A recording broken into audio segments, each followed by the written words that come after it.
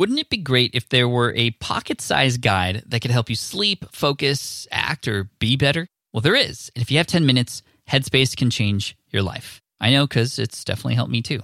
Headspace is your daily dose of mindfulness in the form of guided meditations in an easy-to-use app. Headspace is the only meditation app advancing the field of mindfulness and meditation through clinically validated research. So whatever the situation, Headspace can really help you feel better. If you're overwhelmed, Headspace has 3-minute SOS meditations for you. Need some help falling asleep? They can help you with wind-down sessions their members swear by. And for parents, Headspace even has stuff that you could do with your kids too. And their approach to mindfulness can help you reduce stress, improve sleep, boost focus, and increase your overall sense of well-being. Like I said, I use Headspace as well. I used to use it back in the day, then I got off of it for a while to use another tool. But then honestly, I came back to it and it's even better. The voicing, the meditation, it definitely, even just with 5 minutes a day, it really changes everything for me. It's backed by 25 published studies on its benefits, 600,000 5-star reviews, and over 60 million downloads. Incredible. So you deserve to feel happier, and Headspace is meditation made simple. So go to headspace.com/SPI. That's headspace.com/SPI for a free 1-month trial with access to Headspace's full library of meditations for every situation. This is the best deal offered right now. Head to headspace.com/SPI today. This is the Smart Passive Income Podcast with Pat Flynn, session number 61. Welcome to the Smart Passive Income Podcast, where it's all about working hard now so you can sit back and reap the benefits later. And now your host, who didn't even know what a kiwi was until high school, Pat Flynn. Hey, what's up, everyone? This is Pat Flynn, and welcome to session 61 of the Smart Passive Income Podcast. It's actually Thursday today, the day that this particular episode is published, and it's not because I'm a day late. It's because I'm experimenting with a Thursday podcast versus my usual Wednesday podcast launch. Why? Because I can. Because I can. And that's sort of a theme that you're going to hear partly in today's episode. The fact that as entrepreneurs, we have the ability to do whatever we want. We can experiment, and we should be experimenting to see what will give us the best results. So what I'm doing is I'm testing this Thursday podcast for now. And again, it may change in the future, and that's okay. You have to change things around sometimes in order to find out what the best solutions may be. And so I'll be seeing the response as far as the number of downloads, the general feel from the audience, and it also relates to how long the written post that I typically publish on Mondays on the blog, how long that's up before something new comes along. It sort of gives it an extra day at the top of the blog before the podcast comes out on Thursday. So yeah, that's that. That's why this is being published on Thursday instead of yesterday or Wednesday. In other news, Let Go, my new book on the Snippet app platform, has been doing very well. Thank you so much to all of you who have downloaded it so far. An update to the app and the book just came out, which got rid of a lot of the bugs. Some people weren't able to view the videos for whatever reason, and the recent update in the App Store fixed that, it seems, which is great. And the response has just been amazing so far. I had a few people email me saying that it was life-changing for them, and that's so cool. And a couple of people told me that they cried while reading it and shed a tear. And I don't want to make people cry, but it's kind of cool that something I put hard work into has actually had that kind of an emotional effect on some people. People are enjoying the video interviews in the book with my dad, with my wife April. There's a blooper reel that just came out too, which is a lot of people are responding to. Caleb and I had Caleb is my videographer. He and I had such a fun time putting that together. I'll link to that, to Let Go, and all the links and everything mentioned here in today's episode in the show notes. As always, since this is session 61, you can find those notes at www.smartpassiveincome.com/session61. So thank you all again for taking the time to listen to the show and spend some time with me today. I'm really excited about today's featured guest, someone I recently gotten to know pretty well at a recent speaking engagement. So here's the recording, which starts with a brief intro, and then we get right into it. So I hope you enjoy. All right, today I'm super stoked to have on the show someone I recently met at Michael Hyatt's platform conference in Nashville this past February. He is, to say the least, a visionary entrepreneur who spoke about finding ideas by shifting our perspective a little bit and capitalizing on them, taking things that can happen in our everyday lives and just looking at them differently to find business opportunities. And his presentation was so... my just mouth was open the whole time. It was awesome, and I could not stop listening. He says a shift in perspective radically changes the use of objects or ideas, and that is entrepreneurship. And that quote is awesome, and why I'm totally inspired by this guy right now. He's done and is doing so many amazing things. So I want to talk to him about how he's got into what he's doing, mainly startups and things like that, software development. He's also advising and coaching other startups and businesses, so we know he knows a lot about what's going on right now. He's got an interesting Kickstarter campaign that I want to talk about too. He's a family man like myself, so we connect on that level. I can't wait for us to pick his brain, so let's get right into it. To all the listeners out there, let's welcome John Saddington. What's up, John? How are you doing today? Good, man. Thanks for that introduction. And it was great to meet you at Michael's conference. That was really cool. Oh, my pleasure, dude. And I was really, really happy to meet you. We have a lot in common, I think. And, it was funny. When I was kind of crafting this intro, I was trying to figure out what website or business to introduce you with. Usually I say, oh, here's, person, whatever from this website. But you have so much stuff going on. I know you have a personal site at john.do, but, when someone asks you, what do? What do you say? You know what? It's very interesting. Although I've been an entrepreneur and in entrepreneurship for a while, it actually I actually came to the conclusion last year where I was able to very comfortably say, I am an entrepreneur, and especially be able to say it with a straight face, and especially be able to say it in front of my wife, who, of course, is my greatest fan and also my greatest critic. But it really took 4 or 5 years for me to be able to answer that question and say very casually and very confidently, I am a full-time entrepreneur. And so that's what I typically say. So when someone asks the obvious follow-up question, well, okay, you're an entrepreneur. What do you do? What are you into? How would you respond? Yeah, typically they then of course ask that, and I say, well, software development, especially high tech, consumer web. And depending on who I'm talking to, I'll sprinkle the different words that might provide some context. But ultimately, it's web software. I've been building web software as early as I can remember. And I started building software for large corporate enterprises as early as 14 or 15 years old. And I don't necessarily see that changing. It really is the niche for me. Mm-hmm. And I get a lot of pleasure from it. Why do you get pleasure from building software as opposed to all these other types of businesses that are out there? I think it's because I have the opportunity, one, for instant feedback. And there's just something powerful when you get to be able to create something and see kind of that feedback loop, just even by yourself when you're sitting in front of your computer, to see something be created out of nothing. I was really fascinated and loved kind of erector sets and Lincoln Logs and Legos when I was younger. And I loved being able to take just a bundle of, whatever, the materials, raw materials, and instantly create something that not only I enjoyed, but that my friends or my family or my brothers and sisters would actually play with. And I just thought, this is really cool. I get to create stuff that I enjoy, but also creates value for other people. And to watch other people use the stuff that I built was really, really cool. So how did you start developing business software solutions for large businesses? So, you were 14, 15 years old. You said you were still in school. How did you get picked up by these large companies? Yeah, my dad allowed me, introduced me to one of the product managers where he worked on a whim, and just said, this is probably really random, but he introduced me to him and said, hey, my son's really interested in computers and knows how to build software, and just let me kind of take it from there. And I got really lucky, if I'm honest. I was building HTML websites and created my first company around that same time.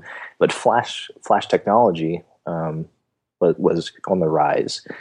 And this large corporate enterprise had never engaged with Flash technology. They were trying to build websites and e-commerce solutions for the Japanese people, kind of a pack rim type area, and they knew that the 13 to 18-year-old Japanese girl really enjoyed animation from all of their kind of human studies and psychology studies. This was for AccuView contact lenses. And so they said, well, we don't really know how to create animation on the web, but we've heard of this thing called Flash. And it just so happened that I had been developing very heavily in Flash at the time. And so, again, just kind of very fortunate timing where I was on the cusp of that great technology, and here was a large enterprise who was very interested. And so they quickly created a role for me. I guess technically it was an internship. I'm not even sure if I was supposed to be employed at that age. And I started building prototypes for an international e-commerce system for AccuView contact lenses.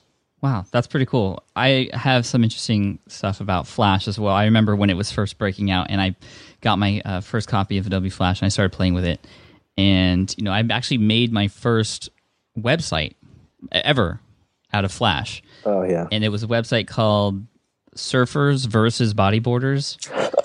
Because I was totally into bodyboarding at the time, and there was always like a clash in San Diego between those two communities. And so I created the site to just, I just created the homepage and put some cool music and animation behind it and little graphics that increased and decreased the scale. And I never did anything with it, but I know Flash, and that's awesome that you did a lot better things than I did with it. Here's a question: were you on the surfer or the bodyboard side?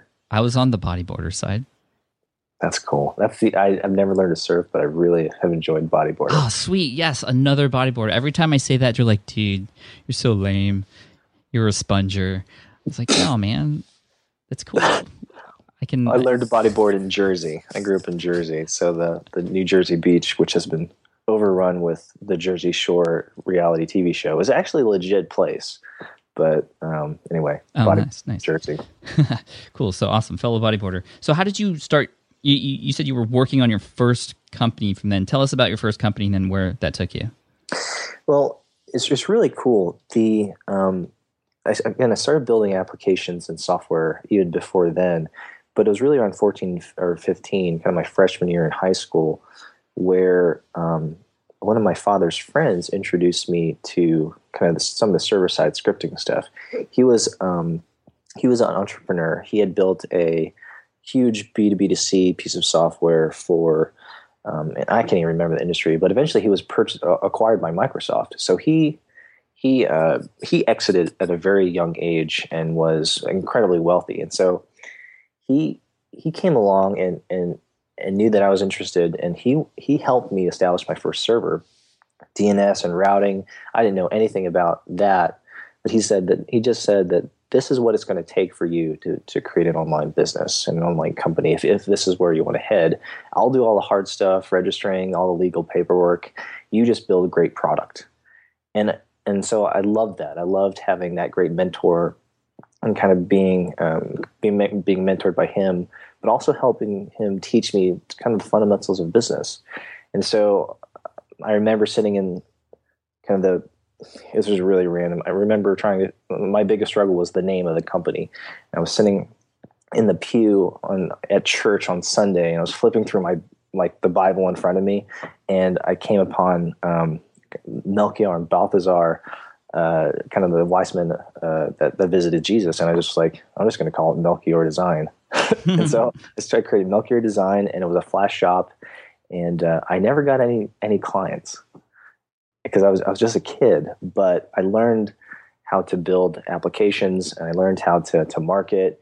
And even though I never technically got any real clients from it, I learned the fundamentals of business, what it takes to create one, why you need the legal documentation, why you need accounting, and that was really the beginning of it.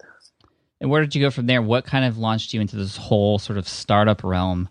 I like I said earlier, you're doing so much stuff. When did things start to pick up and you started to get clients, or you started to build things that actually people were using? Yeah, well, my story became very, very typical, I would suppose, and then probably very much like many of your listeners. I went to college. I was able to really help fund myself through college by building software for companies.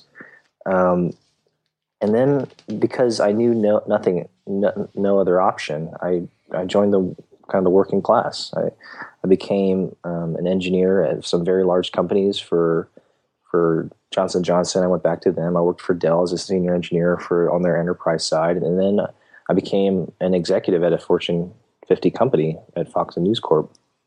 And I became just another software engineer, just kind of rising through the ranks. And most of that's because, again, one, I didn't know any better, but my father also was a corporate man his entire life. He co-opted out of college, and then worked for the same company for 37 years. And so, we all model our lives very much so after our parents. And so I tried to really respect that. The problem was, the corporate life was never for me. And I quickly cycled through jobs, like very quickly. I was either fired from a number of jobs, or every 6 months I would move into a different, role within the company, or I would try something entirely different. And yet, despite my dysfunctionality in corporate life, it was rewarded. That was the tough part. My sort of rebellious nature and inability to fit in was actually rewarded in technology. And so I continued to gain traction, and again, eventually becoming an executive. But the moment that I became an executive, I realized that I no longer was able to touch the stuff that I loved. It was 99% people management and 1% product. And it was almost like I was experiencing a living death, where I spent most of my time traveling, politicking within the organizations, marketing, my budget and arguing over budgetary things. And then maybe once a month, I was able to sit down with the teams and be like, okay, so what are we building? Mm-hmm. And I experienced just the slow death. And so I just couldn't take it anymore. I realized that for a large corporation, kind of an executive role was as far as I possibly could go. And so I started thinking, well, I want to build apps for myself. I know how to build products and software. I want to see if I can build some stuff for me. And so at night and on the weekends, I started building small applications and fiddling with this and fiddling with that. And that's probably one encouragement I would give definitely to your listeners who are trying to achieve, a smart passive income, a la your blog. But if you're working a 9 to 5, it's okay to start on your dreams in a very small way, by spending some time in the evenings and the weekends, investing and exploring your opportunities. And so that's what I did. It wasn't a jump off a cliff and then hopefully a parachute magically appears. It was just kind of a stutter step approach to moving into entrepreneurship. Yeah, I think that's great advice. A lot of people think that they have to totally quit before they can devote all their time, because they think they need 100% of their mind, their body, their energy, their spirit into what they're doing. And as much as that will help, it's also very risky. And I think, taking it the sort of step-by-step approach, even just investing an hour in yourself every day, I think that's a tip I heard when I was first starting out. Just make sure you give yourself and your passion an hour a day and see what goes from there. That can go a really long way. So you started, devoting a little bit of time to what what you were interested in, building apps for yourself. Did you eventually start to see something come as a result of all that work? And what was your first app, I guess? Yeah, and I shared a little bit of this at the conference. I started seeing some significant traction. One of the things I shared was that there's something fascinating about entrepreneurship, where it's not, people think, well, to be an entrepreneur, you need to be incredibly, you need to be a genius, or you need to somehow discover some secret formula to an industry or a marketplace, or have some ingenious kind of groundbreaking, game-changing idea. But I haven't actually found that to be true for not just for myself, but for the majority of entrepreneurs that I know. There are opportunities in the very ordinary, mundane, where even the slightest change of perspective, how to brush your teeth a little bit faster, or how to do the dishes a little bit better, like things that you engage with every single day, and you just take for granted that that those are the best practices. That everything is the perfect wheel. I remember one of my professors, one of my previous mentors who helped me kind of gain traction in entrepreneurship said, the world has one lens, and it assumes that every object and every solution was the perfect wheel. And what he was getting at is when we created the wheel, there really hasn't been a technological iteration on the wheel since it was really invented. It was a perfect solution, right? Mm-hmm. Really out of the gate. And so people just assume, well, the way that I'm, doing my laundry, best solution ever. There's no way that innovation could possibly occur. And entrepreneurship is looking at it and saying, you know what? I don't assume that is actually the best way. There must be a better way. And so my entire entrepreneurship background has just been looking at things a little bit differently. One of the first applications I built that was a success was I just took a look at myself. I'm an adopted South Korean twin, and I just realized when I was looking for online that there weren't any social networks that were catering to adopted people groups. And so I just like, well, I can just assume that I should go onto MySpace, or I don't even know if I guess Facebook was around. Maybe I should just use one of those. But I said, you know what? Maybe I should just start a social network for adopted people groups. And that was one of my first kind of commercial successes. I built it in a couple of weeks, launched it, and then it became big news, and then it was acquired. One of my second startups was in 2008, where I had loved this video game called Warcraft and was like a super mega uber fan of this video game franchise. And there wasn't a social network for, video game players who love World of Warcraft. And I didn't do anything crazy unique. I didn't do any groundbreaking things. I just took some of the elements of good social networking and then again applied it to an interest that I had. And that landed on Kotaku, which is part of the Gawker network back in 2008. And then that was acquired by a much larger gaming franchise. And that was my second major exit. And so all that to say is when you look at my history of building applications, even like the Kickstarter project, which I guess we'll talk about at some point, I'm not doing anything crazy unique. I'm not doing anything groundbreaking. And I say that because I want to encourage your listeners and also remind myself that innovation can be very small. Innovation can happen everywhere. And I really do believe that all of your listeners have problems and have solutions. They've just never really tried to look out for them or execute on them. And so I think everyone has an entrepreneurship bug in them. Yeah, no, I definitely agree. Now, I want to go back to your first app. You were talking about social network for adopted people, and like how? Okay, so you built it in 2 weeks. Obviously, you built this yourself? Mm-hmm. And then 2 weeks later, it was acquired. Like, how did it go from coding to all of a sudden getting, launching? And how did you create buzz for it? How did you market it? And what do you feel? Well, like, why do you feel like it was acquired? That's a great question, and here's one of the neatest, kind of the neatest things, and also kind of my biggest weakness is is I'm not a marketer at all. I don't have a classical training in marketing, but it is a fundamental part of great business success. But there's something that happens with online products and online kind of technology now is if you build a great product, it somehow speaks for itself. And so when I launched it, when I launched it kind of into the nether world of the internet, all I did was I went to the largest adoption website that I knew of at the time, and I just sent them an email.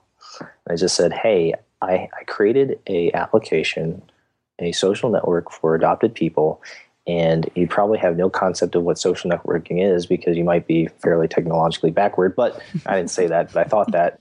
And, just take a look, and, it's free.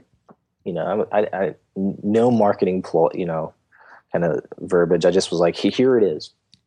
And within hours, I had seen that whoever it was, she signed up.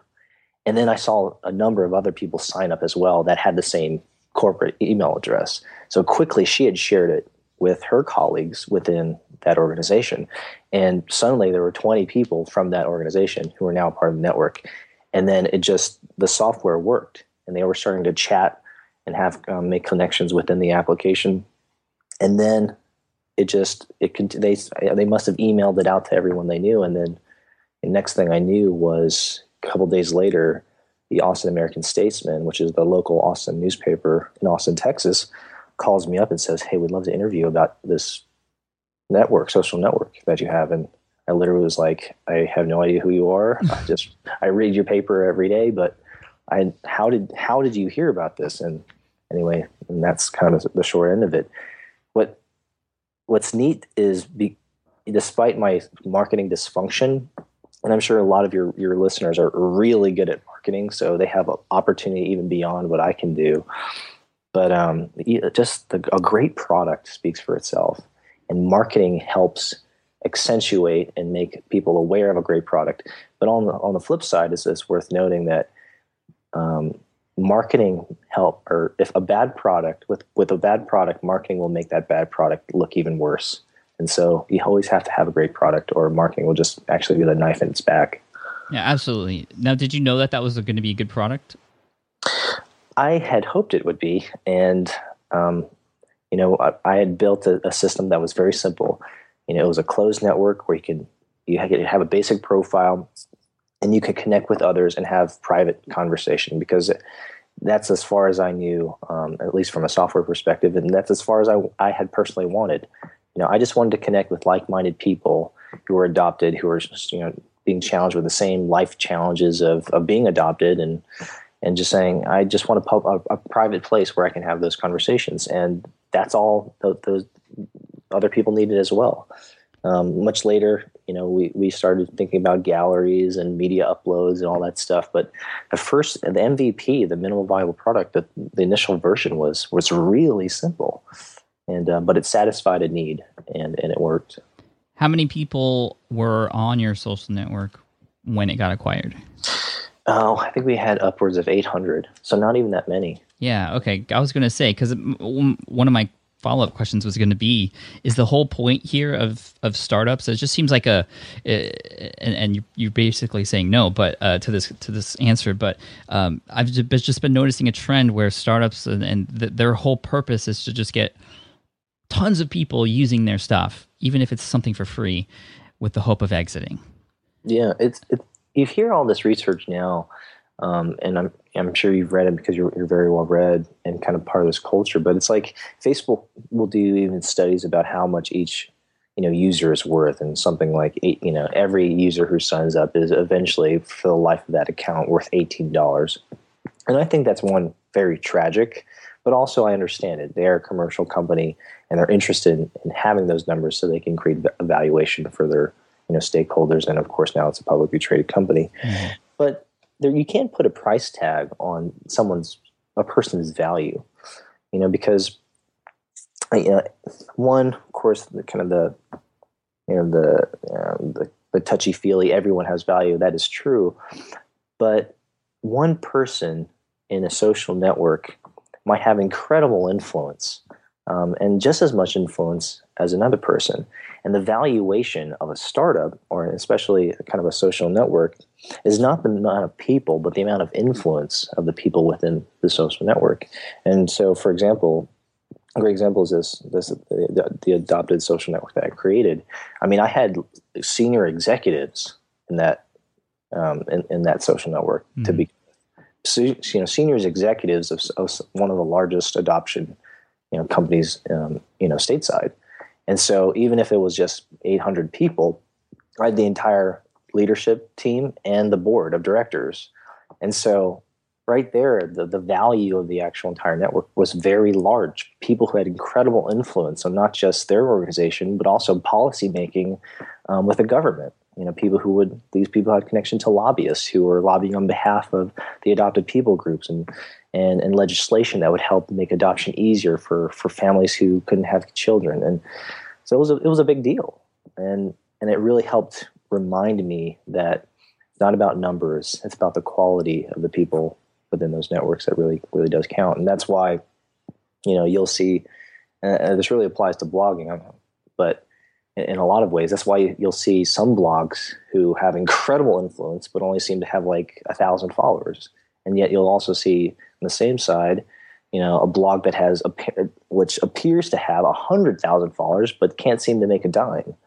And it's just, it's just the quality of that product, that blog, and the people who follow it really does make it successful.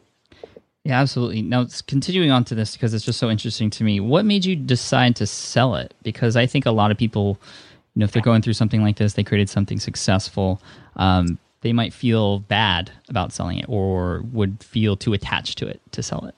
Man, that's a great question. And I have a really great answer because I get asked that a lot. Good. My perspective on entrepreneurship is very different. And in fact, this really applies to blogging in a very strong way. I've been blogging since 2001 and blog every single day. And I write anywhere from 3,000 to 5,000 words a day. Wow. Where do you write? I write on my personal blog. I have a couple blogs which no one knows about because those are personal.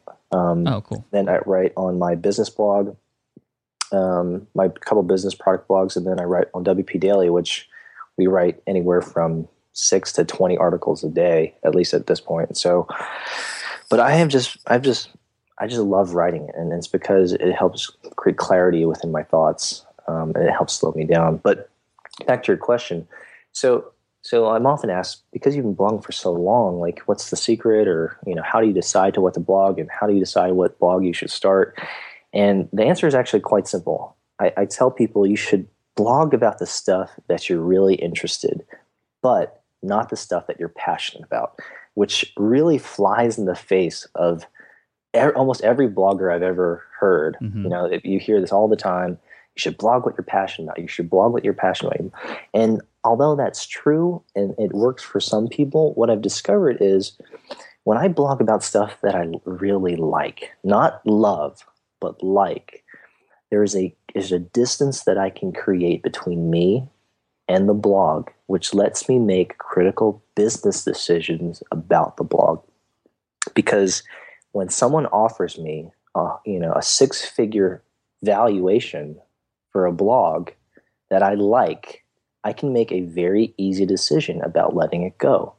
But when I am in love with my blog, or write about the stuff that I love, it is emotionally impossible for me to make a critical decision. And so I've always seen my blogs as business opportunities, not as kind of personal, notebooks and endeavors, to showcase who I am to the world. Although that happens, I want to be able to leave behind any blog that I create so I can go entertain the next opportunity, the next project, because I am a serial entrepreneur. My current projects are not my final projects. And because I create that distance, I can make those decisions. And it's a very different philosophy, but it's what really worked for me. Yeah, that's definitely unconventional in this sort of world that I'm in. Everyone talks about blogging about your passions, and I'm not saying that's bad. It really does work. But when you're offered money for maybe for you, the Smart Passive Income blog, and you are literally in love with it and married with it, like, there's no dollar figure that will buy you out, and which could be a great thing, which means you're committed to it long term. This is the last blog you ever create. But if you have an entrepreneurial spirit and bug within you, you're going to want to be able to leave it. And it's just so hard to leave something you're so emotionally attached to. And that doesn't mean that you're not putting your emotion into it. That doesn't mean that you're not giving it your all. You are. I'm writing, about the stuff that I do all the time, and I love it.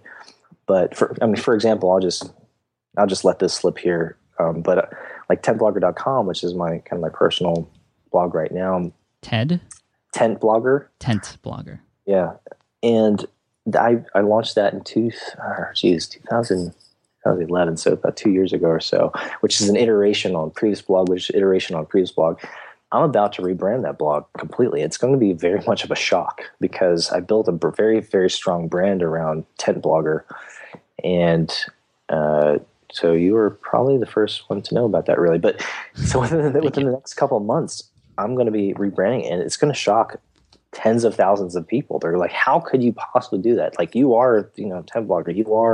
You create this new philosophy, this new paradigm of thinking of kind of digital tent making within the online space. Like, how can you possibly leave that?"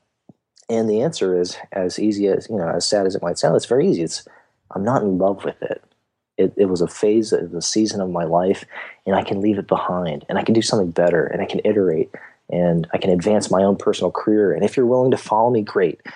If you're not, that's totally cool too, because you can go to Pat Flynn, but you can go to many other people who write daily. But and in fact, every time I rebrand myself, I lose a lot of people, and I'm okay with that. I don't mind that. It's just I was going to ask about that because for me as a blogger on Smart Passive Income, I feel that I have this really strong connection with my audience. I have this almost responsibility for them to do certain things, and if I were to rebrand or leave, I would feel bad. So how do you separate that when you're building a community? And this question I think is relevant to everyone, because say, for instance, all of you out there build a blog and you become sort of a personality behind it, and then all of a sudden you're offered, I don't know, $20 million for it or whatever. Like how would you determine whether that's like, I don't know, you could become a sellout, or you are trading money for your audience, which is where who helped you start up and get that blog going. I mean, it's leaving me very confused right now. Yeah, and it's a great question. It's one that I can't answer for you. I can't answer for anyone, but it's one that I personally can answer very easily. People have followed me, and I have some very long time fans who have followed me through every iteration that I've gone through, and they follow me. These are what we call, our true fans, my true fans, right. The ones that know my history and really understand why I do what I do. And my intention is to always share the stuff that I'm doing, for good or for bad, and to document personally my experience into entrepreneurship, into online software development, and running a business. And because I'm an entrepreneur, I'm always the first one to jump in the line of fire, the first one to try something different, the first one to try. I'll tell you, for one great example is almost every 6 months I try something new with my Twitter account. I will either develop some small piece of software that might wipe my entire account away, or all the followers that I have, and start from scratch, or I will auto follow like everyone.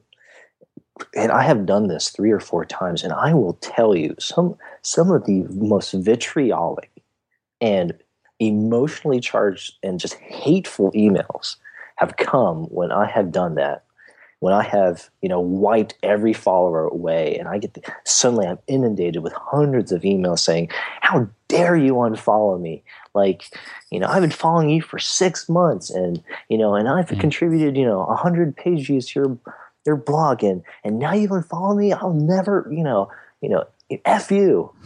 And it's just, and at this point I'm used to it. But the first time I was like, oh my goodness, I cannot believe how personal some people are taking this. But that's, and I'm thinking, that's what I do as an entrepreneur. I am experimenting. I'm constantly trying new things, and if it works, I'm going to tell you about it. And if it sucks, I'm going to tell you about it. And then you can try it if you'd like. If you don't want to try it, that's fine. And the people that, again, my true fans, they don't even bat an eye. They're like, that's what John does. And when I rebrand in a couple months again, they're going to say, that's what John does. And I know I'm going to get a couple emails, more than a handful, that are say, how could you possibly rebrand and leave that legacy behind? And I became a, whatever, fill in the blank because of you. But that's not why I started writing. I started writing to document the things that I was doing and trying to create value for them, for my audience, as I was doing it. And I'm unapologetic about it. Yeah, well, I think as long as you know why you do what you do, and you always stick by it, that you really have nothing else to worry about. And there's always going to be people out there who are going to, there's a ton of people out there, and there's no way you can please everybody with every single move that you do. And I think that's a really important point when it comes to blogging or building an audience. You're going to have to make changes. And I know, for example, right now I'm going through a design change. It's going to be, there's going to be a new design on the blog in a couple months. And the last time I did this, there were hundreds of emails saying, terrible decision or whatever, and you just kind of have to keep going because you put in the effort to do the research to make sure that the design that you're doing or whatever changes that you're making is what you want to do. And it's like I cannot remember. I wish I could give credit to where credit's due, but there's a great quote about kind of disruption and and innovation within the technology sector. At first, innovation is seen as complete blasphemy. It's like, holy crap, what is that? What is Twitter? That is the stupidest thing. It's ridiculed. Yeah, I thought it was dumb. Right. And then guess what? It becomes attractive. And, and people, it kind of first, trendsetters and thought leaders adopt it. Then it's become still taboo. It becomes from the ridiculous to taboo, and then becomes normative.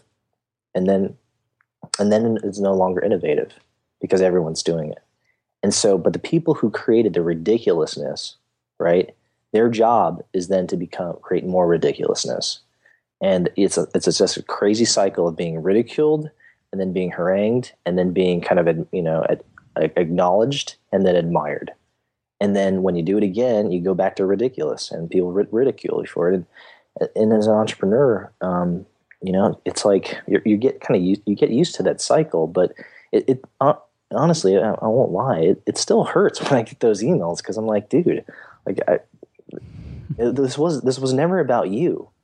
This was me experimenting with how I want to create value in this world and build software, and I really am sorry you feel that way, but I hope you gained something in the last couple of years. Yeah.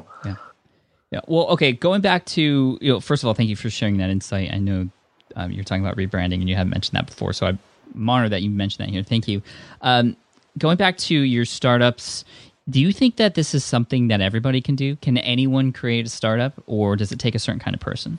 You know what? That's a great question, and the answer is yes. Like the reason I do so much coaching now, and I'm in a place where I'm so thankful for it, is that I want to lower the barrier of entry for new products, for great ideas, and help people to execute.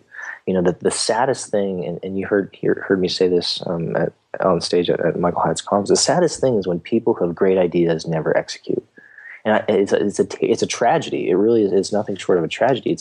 You have tens of thousands of people who follow you and read your blog, and which means that there are tens of thousands of great ideas, but for whatever reason, they lack the courage, the resolve, perhaps the right push or kick off of the cliff, so to speak, to actually go do it. And everyone, even you and everyone you probably know has probably said, "Hey, I got this great idea for an app." And the moment I hear that, like my heart leaps out of my chest because I'm like, "Great! So what is it?" But the next thing most people say is, they begin to list out the justifications and the reasons why they can't. Well, I don't know if it's that good of an idea, or I'm not a developer, or I'm not a designer, or I just thought about it last week, and so it's probably not a mature idea. And so, almost kind of instinctually, we start getting ourselves to a place where we start convincing ourselves that it's not worth pursuing. And my job as an educator and as a coach is to say, no, let's go back to the initial drive, the initial motivation, the initial spark. Let's cultivate that. Let's not lose that. You have a great idea, and certainly there's some hurdles to overcome, but they're not as large as you believe.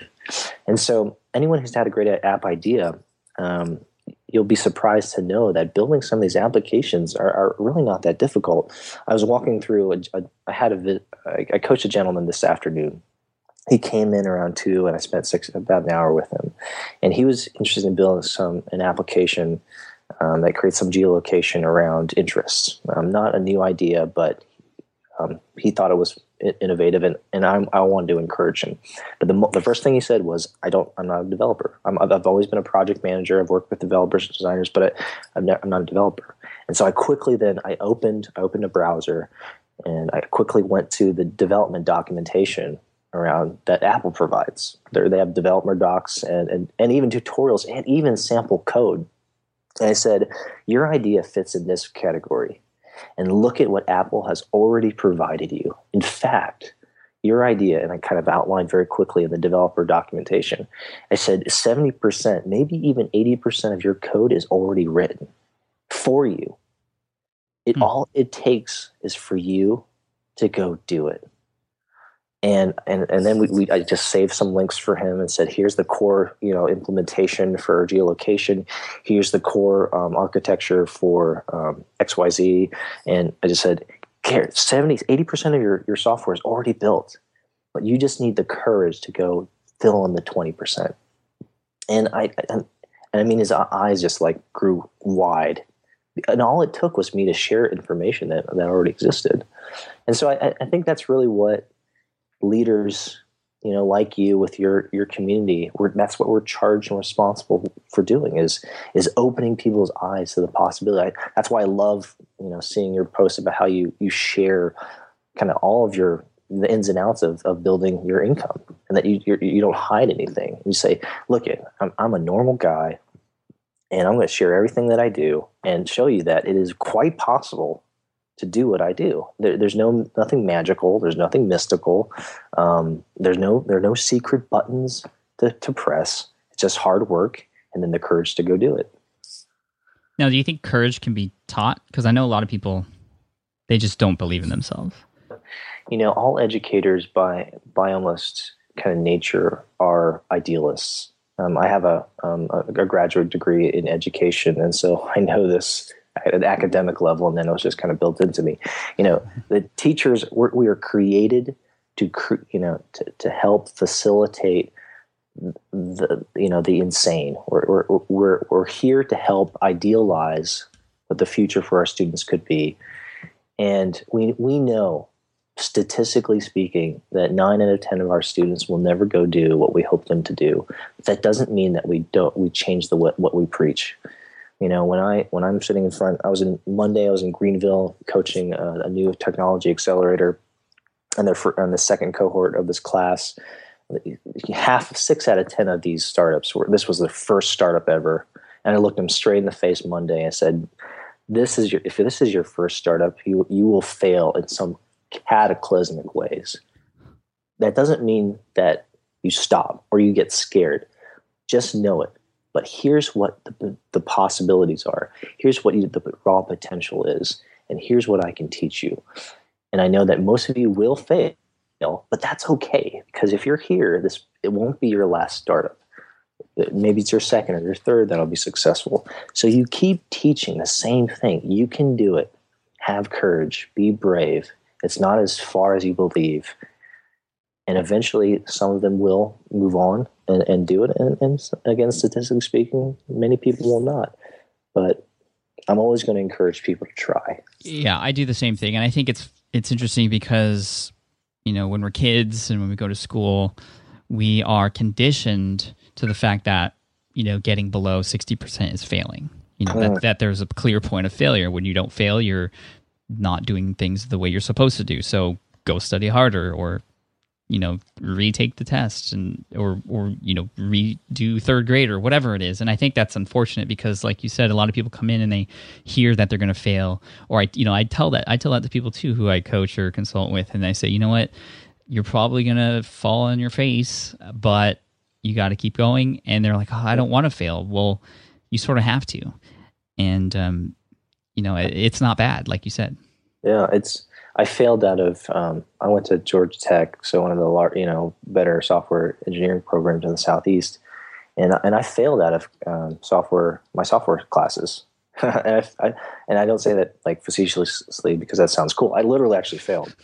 My GPA my freshman year was like a 2.1, so I had mostly D's and F's, and then like a B and a C here and there. And I've been building software for years, and And it's just, but immediately, because the institution said that I failed, I went through a dark depression. In fact, if I can be so bold and candid, I attempted suicide that first year.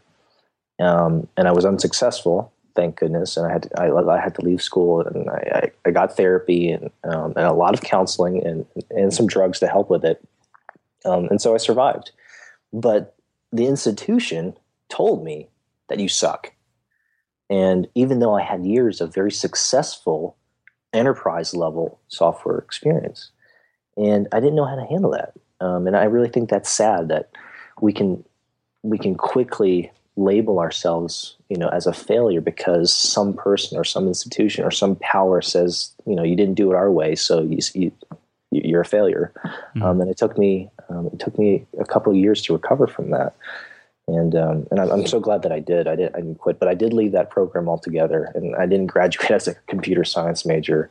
I graduated with some crazy, kind of cobbled together non-engineering degree. So I eventually did get a diploma, but man, those were some really dark years. And I think that's what a lot of people will experience, especially with online and blogging, is the first year or the first, at least the first couple of months, if not the first year, they have no idea what they're doing. And they feel like, oh, I'm not like Pat yet. And that's true. No one will ever be like Pat. But, they're learning as they go. And that's what you did. That's what I did. And we fell down a lot. Yeah. Well, thank you for being candid about that, John. Okay, so you're doing a lot of coaching and advising, and you're working with a lot of startups. What would you say are the most common struggles right now for people, and what is your advice to them? The number one struggle with for entrepreneurs, especially the ones that I work, is they have incredibly large egos, and they believe that they can do most of what they need by themselves.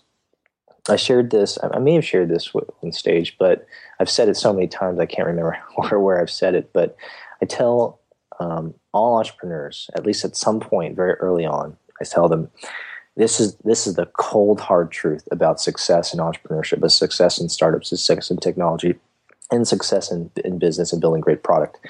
You will make more money, you will have more fun, and you will have more margin in your life when you partner with others. You will make more money. And that's typically the biggest hurdle is, hey, if I partner with someone, then I have to give away equity in the business or, I earn less money. That's true on the short term. But in the long run, you make way more money. Just think of every great product that you own. It was built by a team. It wasn't built by an individual. In a rare circumstance, it may have been built by an individual, but game-changing, innovative technology like Facebook and Twitter and every Apple product that you've ever touched was built by teams. And that's you just need to process that for a moment. And those are successful products, incredibly billion-dollar companies now. And so I say, if you want to survive, as an entrepreneur, as a startup, you have to get over your ego and you have to go get help. And sure, you will give away part of your company, you'll give away some equity. In the short term, it may sting a bit, but that's good. You will go farther, you'll make more money, you'll have more fun with it for sure, and you'll create more margin. And margin is very important for people like you and me, where we have families, because I think that's where we get a lot of our motivation. Mm-hmm. And without margin, without that distance between you and the company, the product, and the business, you can't invest in your kids, you can't invest in your spouse. And then you really lose track and lose sight of what really matters. Yeah. Speaking of family, how do you manage? I know you're a family man and you care a lot about your family. I loved the pictures you showed on at the platform conference, and there's some more amazing pictures of your beautiful family at Tent Blogger. But you talked a little bit about this. We have the same similarities that we are family people. But how do you stay on top of being there for your family and also being there for your business and your startups, which, different than what I do. I know what you do probably takes way more time than, me at this point, especially because I'm at home and I'm blogging and, a startup with a team and software development. That just sounds crazy. Like, how do you balance that? Yeah, there is actually, balancing is kind of a I think it's kind of a logical fallacy, because balance in and of itself creates tension. It's tension of two sides. If you actually look, in your mind's eye, think of a balance beam. There's incredible tension. It's right in the middle. And so tension is good. But what we've created, instead of creating balance or, work-life balance, so to speak, is my wife and I have created boundaries. Very, very simple, very, very clear boundaries. And what's nice about boundaries is there's a lot of flexibility within those boundaries. And so I'll give you exactly what this looks like. So over time in our marriage, and as we learned kind of more about each other, my wife realized that I really enjoyed waking up early, and that I got most of my work done in the very early mornings. And so we agreed explicitly, not implicitly, kind of, and just assume that everyone thinks all right. We explicitly said, well, okay, great. Your most productive point in the day is in the morning. So between whenever you decide to wake up, which is there's freedom there. John, you can wake up whenever you want. You can work solid on anything you want, wherever you want, till 7. And at 7 is a boundary marker, because 7 is when our kids wake up. And that's when I need to bathe them, clean them up, feed them, and then get them to school. And between 7 and 8, or 8:30 rather, 100% dedicated to the kids, making sure that they're, get to school clean and don't look like a mess when they walk through, into school. Mm-hmm. And then at 8:30 to 3 o'clock, John, that's another boundary, for me. You can do whatever the heck you want. You can go to your office downtown. You can work in your office at home. You can go to Starbucks. Again, my wife said, I don't care. That's just another boundary marker. Do whatever you need to get done. But at 3 o'clock, you're home. And I don't care, if you walk in at 2:55, at 2:30, but at 3, you're here, because that's the hardest point of my day, when I'm having to pick up my daughter. My daughter's from school, and I have to get one of them to Taekwondo, or I have to get the other one to soccer practice. And from 3 till 7:30 is family time. Just another boundary marker. We eat at 5:30. We do stories and play and put the kids down. And at 7:30, when all the kids are down, at that boundary marker, we have a conversation. And I have a conversation with my spouse, my wife. I say, hey, sweetie, I would love to get back to work on an application that I'm building, or, I lost some time the other day because of a meeting, and would you allow me to spend some more time on my computer? And she will look me right in the face and say, you know what, that's totally legit.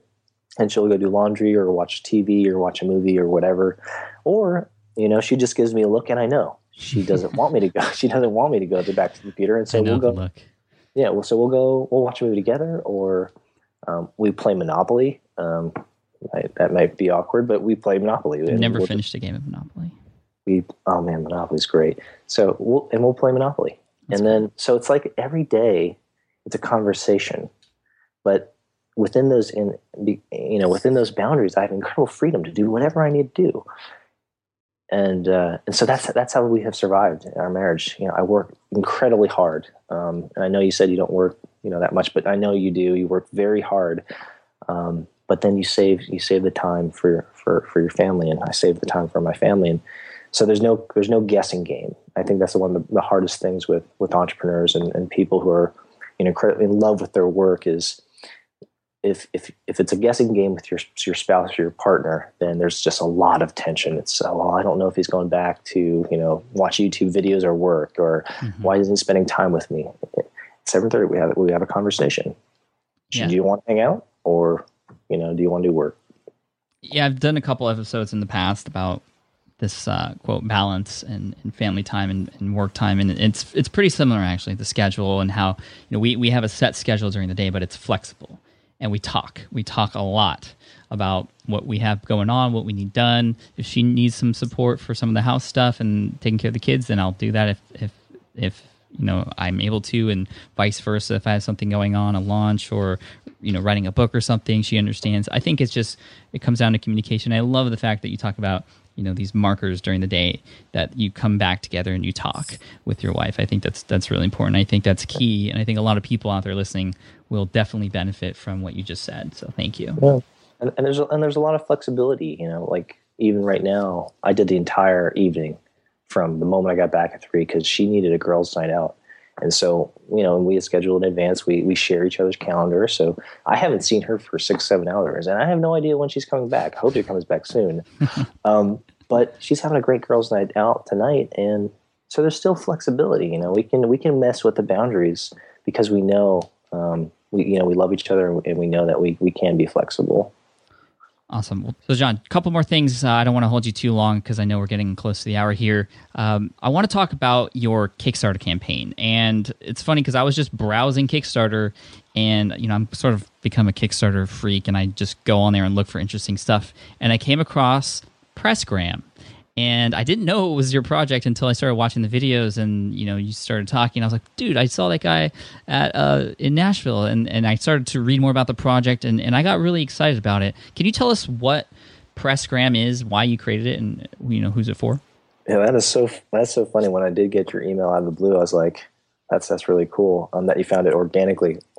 So Pressgram is a simple iOS application where you can take a filtered photo, you can take an image, add a filter, and then publish it to your WordPress blog.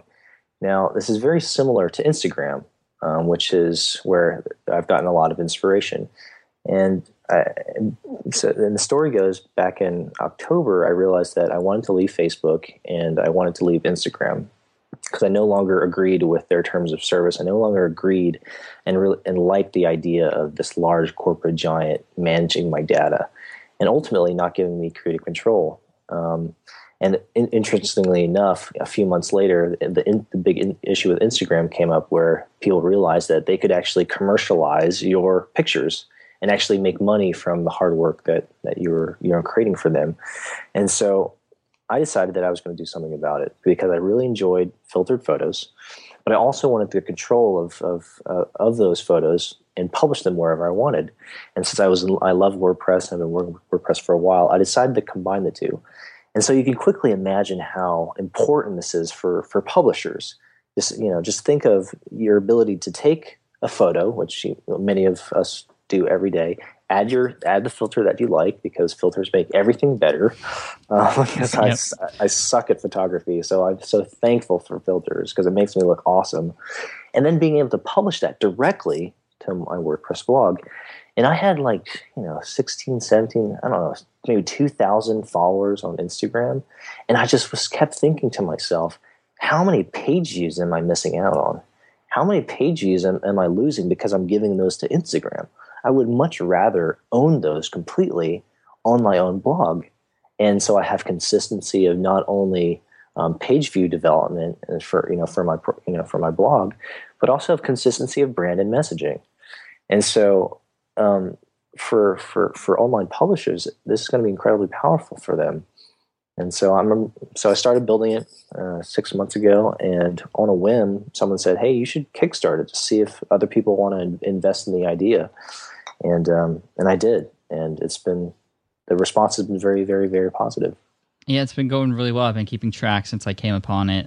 There's 272 backers for over $40,000 now, which is awesome. And so you only have 10 more thousand to go before you reach your goal and get funded. Because now it's connected to WordPress, you can do some things that are very familiar to the WordPress ecosystem. For example, if you just created a hashtag within the Pressgram system that was, Pat Flynn, hashtag Pat Flynn or hashtags, smart passive income, then you could actually filter all of the photos that people hashtag into that network. And then what's neat is because you're publishing it to your blog, any comments that are done in the application are then synced up to the blog post that's related to the image. And so you have this continuity of conversation both in the application and then in WordPress or whatever application you're using.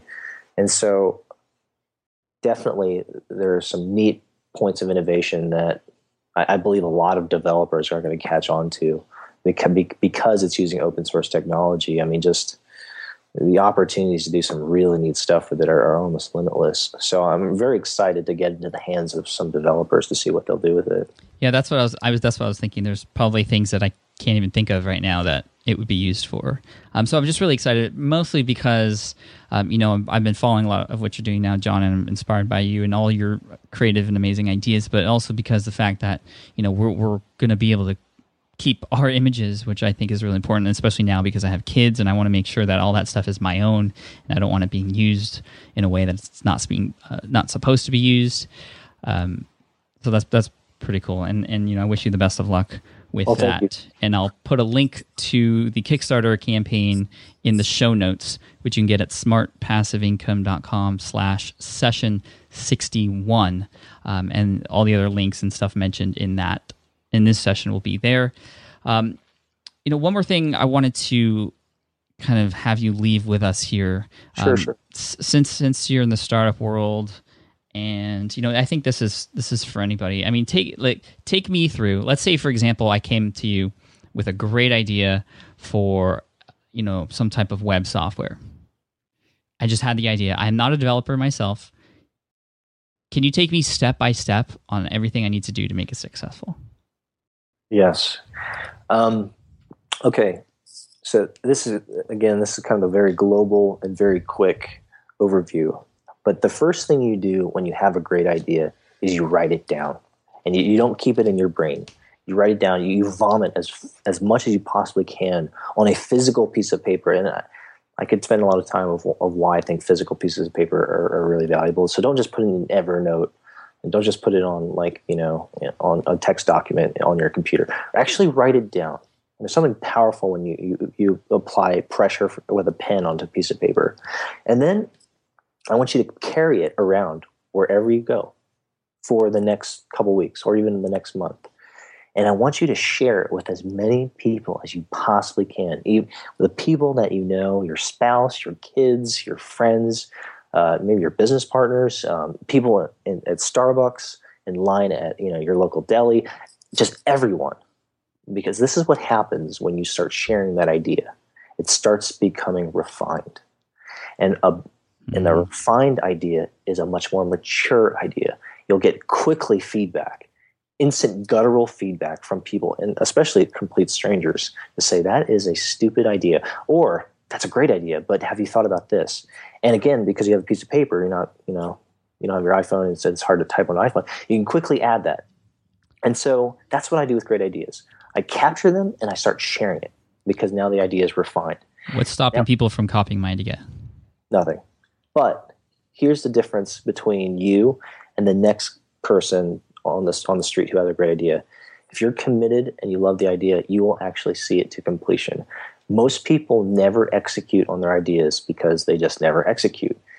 And the reason I'm a success as an entrepreneur and why many other entrepreneurs are a success is simply because we do it. And we don't just talk about it, we do it. But talking about it is where it starts. And because when you start talking about it with other people, you continue to drive the motivation, you continue to build momentum, and you continue to get excited on a much better and much more refined idea. And so after like an incubation period, a small incubation period, could be a week, could be 2 weeks, could be a month, you have a better idea about your great idea. The next step is finding someone to help. Now, you may have actually done that through sharing it with your partners, your spouse, random strangers, or even online in your blog. There are some people who may share a very similar interest. And you take note of those people. You write them down again. Don't just put it in Evernote. Write it down. Say, Joe Smith had an incredible comment on my blog. In fact, it was very comprehensive. And he even expressed interest in helping me out. Write out Joe Smith. And so after that incubation period, you have a tally of a number of names of people who may be interested in joining your venture, and you email them, and you say very plainly, are you interested in exploring this idea with me further? And then, you do as what most normal people do. You begin to network. You begin to develop a relationship with them. Now, the question is, do they have the right skill set to help to contribute to that idea? They may be a developer. They may be a designer. They may be a systems architect. They may be a business developer. I don't know.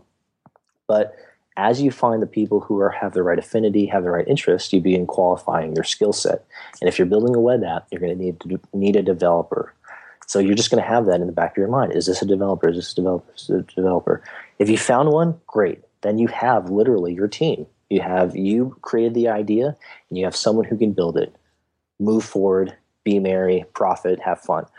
Now, if what happens in many cases is you start building a team of interested people, and no equity has been discussed, no financial relationship has been discussed, just people are interested in the idea. You find that your list, maybe you've pared it down, that you don't have a developer, well, then you need to go find one. And this is just as simple. You can go to tons of development boards, tons of development communities, Stack Exchange. If there's a specific type of application like WordPress, there are tons of WordPress developers lurking around, tons of WordPress boards. You can go to Reddit. I just saw an advertisement on Reddit, before I started talking with you, Pat, about someone who's like, I need a WordPress developer. And 10 people within like the first hour responded, you should check out this person. I'm available. Go to Reddit of all places, and then network with them. And if you're stuck, if you can't find someone, which it really is doubtful at this point, go to Odesk, I guess. Go to kind of the other development boards. Or if you have a little bit of capital, put a job request, or looking for a developer on a job board or a job site. Mm-hmm. And then honestly, that's as far as the advice I can give you, because at that point, you have a refined idea, you've had the courage to begin to look for partners and people to help you out, to develop a team. You had the gumption to go find someone who can build it, and now it's entirely up to you. And literally that's as formulaic as it might sound. That's the entire package. And may fortune shine, brightly on you in your new venture. Dude, awesome, John. I think that's a perfect way to end the show. It's very inspiring. I love what you said about just asking people, because I know so many people who come to me with ideas and they make me sign a non-disclosure agreement. And maybe because I'm in this space, that's legit. But yeah, like you said, if you just keep asking people, you're going to refine your idea. And As simple as that may sound, I've actually never heard that advice before. Talk about it, get other people's opinions, and get your idea the way it should be before you start developing it. I think that's great. Well, I've never signed an NDA ever. I just don't believe them. I believe in them because I say, if it's as great of an idea as it is, then you're going to go do it, and that's going to be great. I am not a threat to you because it was your idea, and you're more motivated than me. So I'm just like, so I've lost. I don't say lost, but there are tons of people who were mortally offended that I wouldn't sign their NDA, and they said, "Oh, I'll never work with you again." And I was like, "Great, I don't want to work with you. I've got enough stuff to build." So yeah, that's funny. All right, man. Well, where can people go to learn more about you and what you're up to? Very simply, my kind of personal landing page is fine. It's just John, JOHN. John.do, or do, as some people say. John.do. I think that's a perfect, just do it type of thing for you. Yep. All right, man. Well, thank you so much. Again, check out Pressgram on Kickstarter if you haven't already. I'm really excited. I'm going to be contributing to that myself. And John, just thank you so much. Very inspirational, and I can't wait to talk to you again in the future. Pat, thank you so much, man. All right, man. Take care. All right, I hope you enjoyed that interview with John Saddington from John.do, or John.do. Definitely an amazing person, an amazing thinker. It's sort of cool to see how successful people like John, people who seem to just be successful over and over and over again in many different things. It's cool to see how their brain works, and he's definitely given us some great tips from productivity to particular mindsets to actually improving your product idea and refining it. I think that was genius. Now, thanks again to John, and thank you, the listener, for spending time with me today. Of course, without you, this show would be nothing, and it would go nowhere.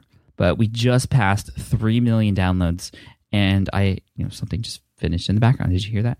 And I couldn't be more ecstatic. Thank you so much. Show notes are, again, available at smartpassiveincome.com/session61. Get all the links and helpful information there, and I'll see you next week in session 62 if I don't see you between now and then in San Diego at Social Media Examiner social media marketing world, which is put on by Social Media Examiner and Michael Stelzner. And if you're going to be at that event, as always, look out for me. I'll be the guy with the red backpack that says, "Hello, my name is Pat. Come say hi. I'd love to meet you." Cheers. Thank you so much. And wishing you all the best. Peace. Thanks for listening to the Smart Passive Income Podcast at www.smartpassiveincome.com.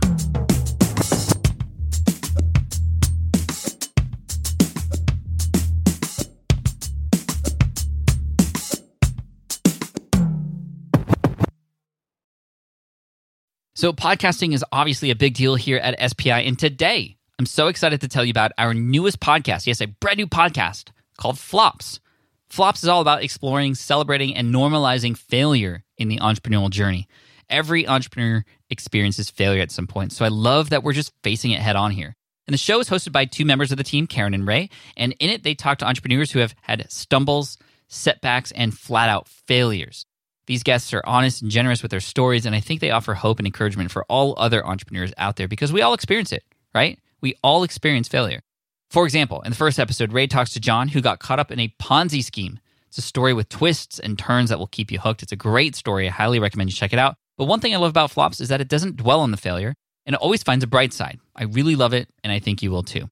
So the first season of Flops has already started with new episodes dropping on Wednesdays. You can find it on Apple Podcasts, Spotify, wherever you listen to podcasts. You can also listen at smartpassiveincome.com/flops. Again, that's smartpassiveincome.com/flops. I hope you enjoy it.